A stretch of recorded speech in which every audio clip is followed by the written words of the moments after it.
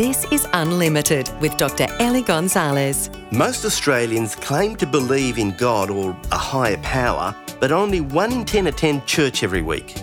In the Bible, we find the story of Jacob, who had to leave home as a result of his own mistakes. He's in the middle of the wilderness, and right there, God assures him that He's with him. And when Jacob wakes up, he says, "How awesome is this place? This is none other than the house of God." You see, Jacob had no church to go to, yet God brought the house of God to him. Yes, it's good to go to church, and if you trust in God, He'll lead you where He wants you to be. However, it's also true that wherever you are can be a place of blessing for you. Whether you're in a church or in a supermarket, God can bless you today, right now, where you are. Just ask. He's there.